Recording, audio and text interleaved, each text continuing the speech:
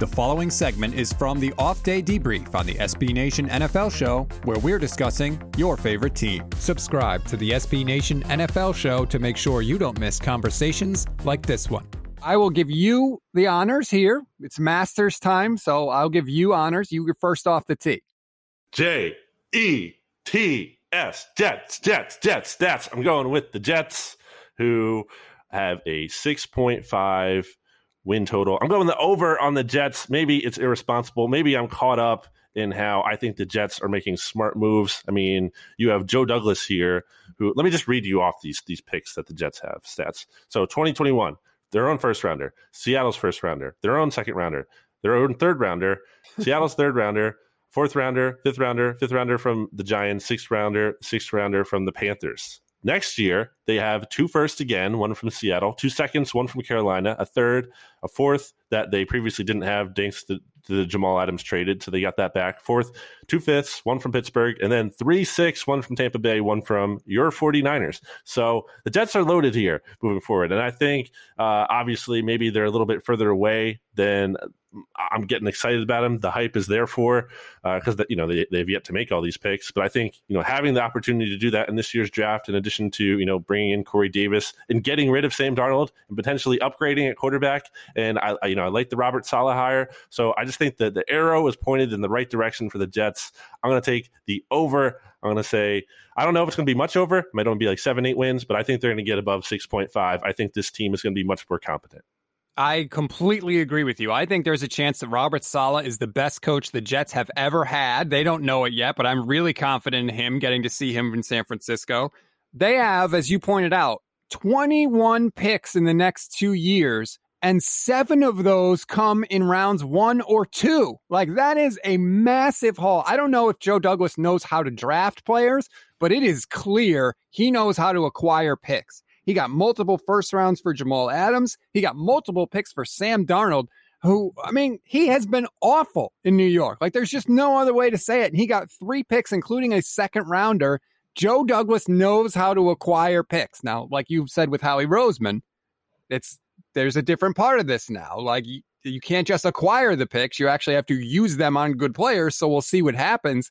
But if you're a Jets fan right now, it's going to be fun because you got a bunch of picks and you need skill players. So you're going to have some fun drafts because you're going to be going after wide receivers and running backs and tight ends. And it's going to be awesome as a Jet fan.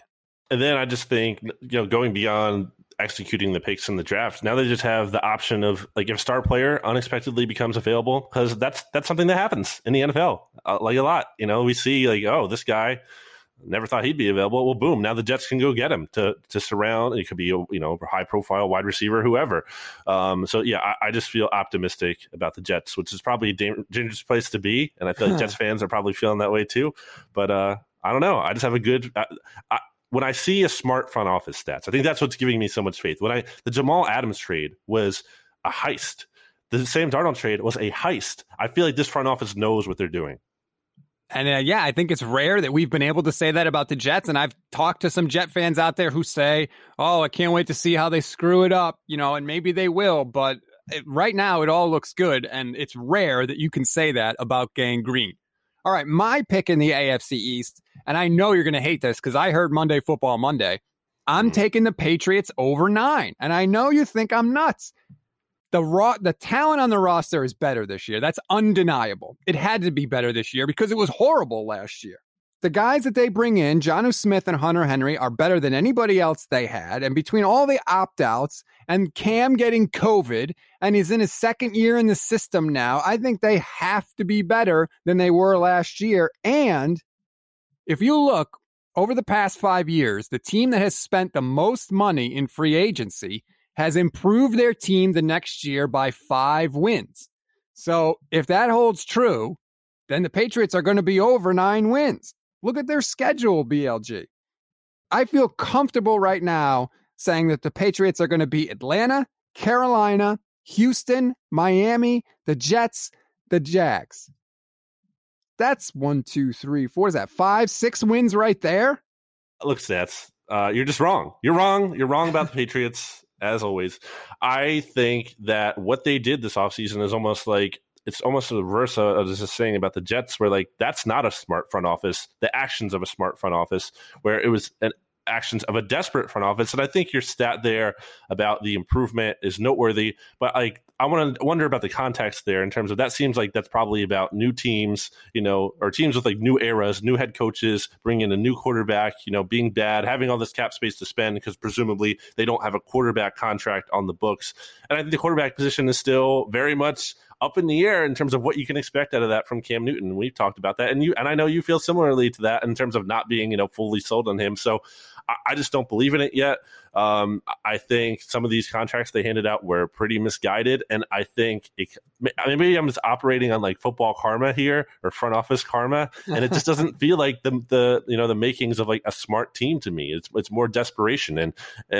So I'm going to take the under. I know that you had an issue with the idea of the Patriots kind of running their offense out of 12 personnel with the 2 tight ends, but I can't imagine Belichick being wrong on something like that. He's a guy who historically has been ahead of the curve on all this stuff, right? He was ahead of the curve running the 2 tight ends back in the day with Aaron Hernandez. He was the guy that would go to Oregon to watch Chip Kelly, and he brought that sort of fast-paced offense into the NFL. The Patriots were one of the first teams that would rush up to the line after a questionable call to try and get a playoff before they could review it. Like, I feel like Belichick is always at the front of the line with this stuff. So unless you're telling me that all of a sudden he's going to move to the back of the line, I just feel like it's going to work out because he seems to skate where the puck is going. Like I said on Monday's podcast stats, Tom Brady was the culture. And I hate to admit that, but I feel like I just have more faith in him. I think Belichick has gotten more credit off of him than the other way around. And I just don't have and just looking at where the Patriots are standing here in the AFC East now, I think, like I just said, I think the Jets are on the come up. I think the Dolphins, I don't know what fully to expect from them because of the Tua factor, but I do like the defense still. I think Brian Flores is a good head coach, so I like that. The Bills are still here, and I don't really think they're going to drop off unless Josh Allen has some massive regression in terms of accuracy, which isn't impossible. But I still think even if he does, it's still a pretty good roster and coaching staff and everything around him. So I think it's a tough division, and I just don't think it's a lock. You can hear the rest of this conversation by subscribing to the SB Nation NFL show wherever you get your podcasts.